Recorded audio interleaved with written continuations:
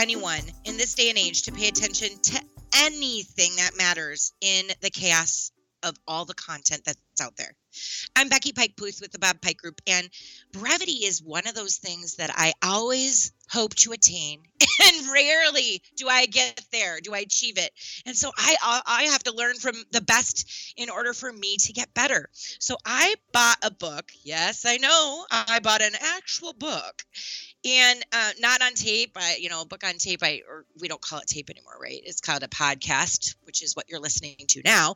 But I've listened to books a lot, and I also enjoy reading them when it has something meaningful for me. So when I saw this book and I read the little description, I was like, oh my goodness, I need that. And so the book is called Smart Brevity, The Power of Saying More with Less by Jim VandeHei, Mike Allen, and Roy Schwartz. And the thing that just caught me was short, not shallow.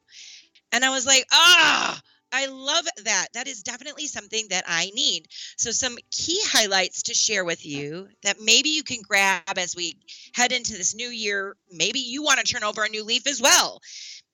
It's all about thinking more sharply and communicating more crisply and just saving yourself and others time. It's all the extra words we put in between. When I was rereading a post, I was about to post last night, and I was rereading, and I realized, I read that book, I better apply it. So an example sentence, do a lot more with a lot less.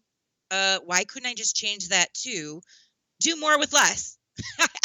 So I went back through and I redlined all the extra words that didn't seem necessary. They were nice and needed if it were a piece of fiction. But when I'm writing about something that's nonfiction, practical, and applicable to something, I need to just reduce words and keep meaning. And we've said that for a long time at the Bob Pike Group, specific to PowerPoint. But if you apply it to your training, that's going to be even more valuable. How we can share more value in less time.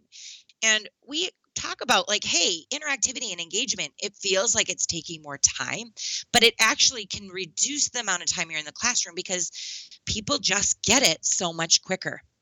So with smart brevity, when you're presenting, when you're speaking, put your participants first.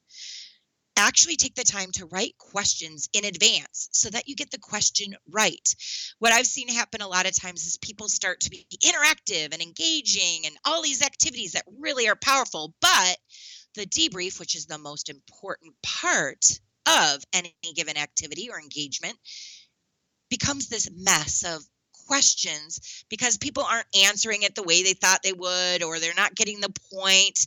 And so what I want to encourage you in this new year with being brief with things, that debrief can be brief if you have the right questions written in advance. So what you're going to do is you're going to have that activity all figured out, and then you're going to write some questions. Start with why questions. Why did we do this? Those are the easiest questions to answer. So why might be a question, fill in the blank, and then get to how. How would you apply this back on the job? This is going to require not only the knowledge of what you've just taught and comprehending it, but then it also is requiring them to apply it. So it's not just knowledge, but it's knowledge, comprehension, and application. So for us to be brief, the best thing that we can do with the most important part of training, which is the debrief, is to get those questions right before we even walk into the classroom. So what I do is I take the questions, I send them to other people that I think know the audience a little bit, maybe know nothing, have them answer those questions. And when I get them back, I'll realize very quickly, I'm going down the wrong path, or yes, ding, ding, ding, I have the right questions. Just writing questions and having them written out in advance will take your debrief far further into the domain of really acknowledging and knowing that content than anything else. So thanks for tuning in to this podcast, which I'm making very quick and smart with brevity. I hope that you do the same with some of your learning in the new year. Happy New Year's. We'll see you later. This is Becky Pike Pluth signing off. We'll see you next Friday.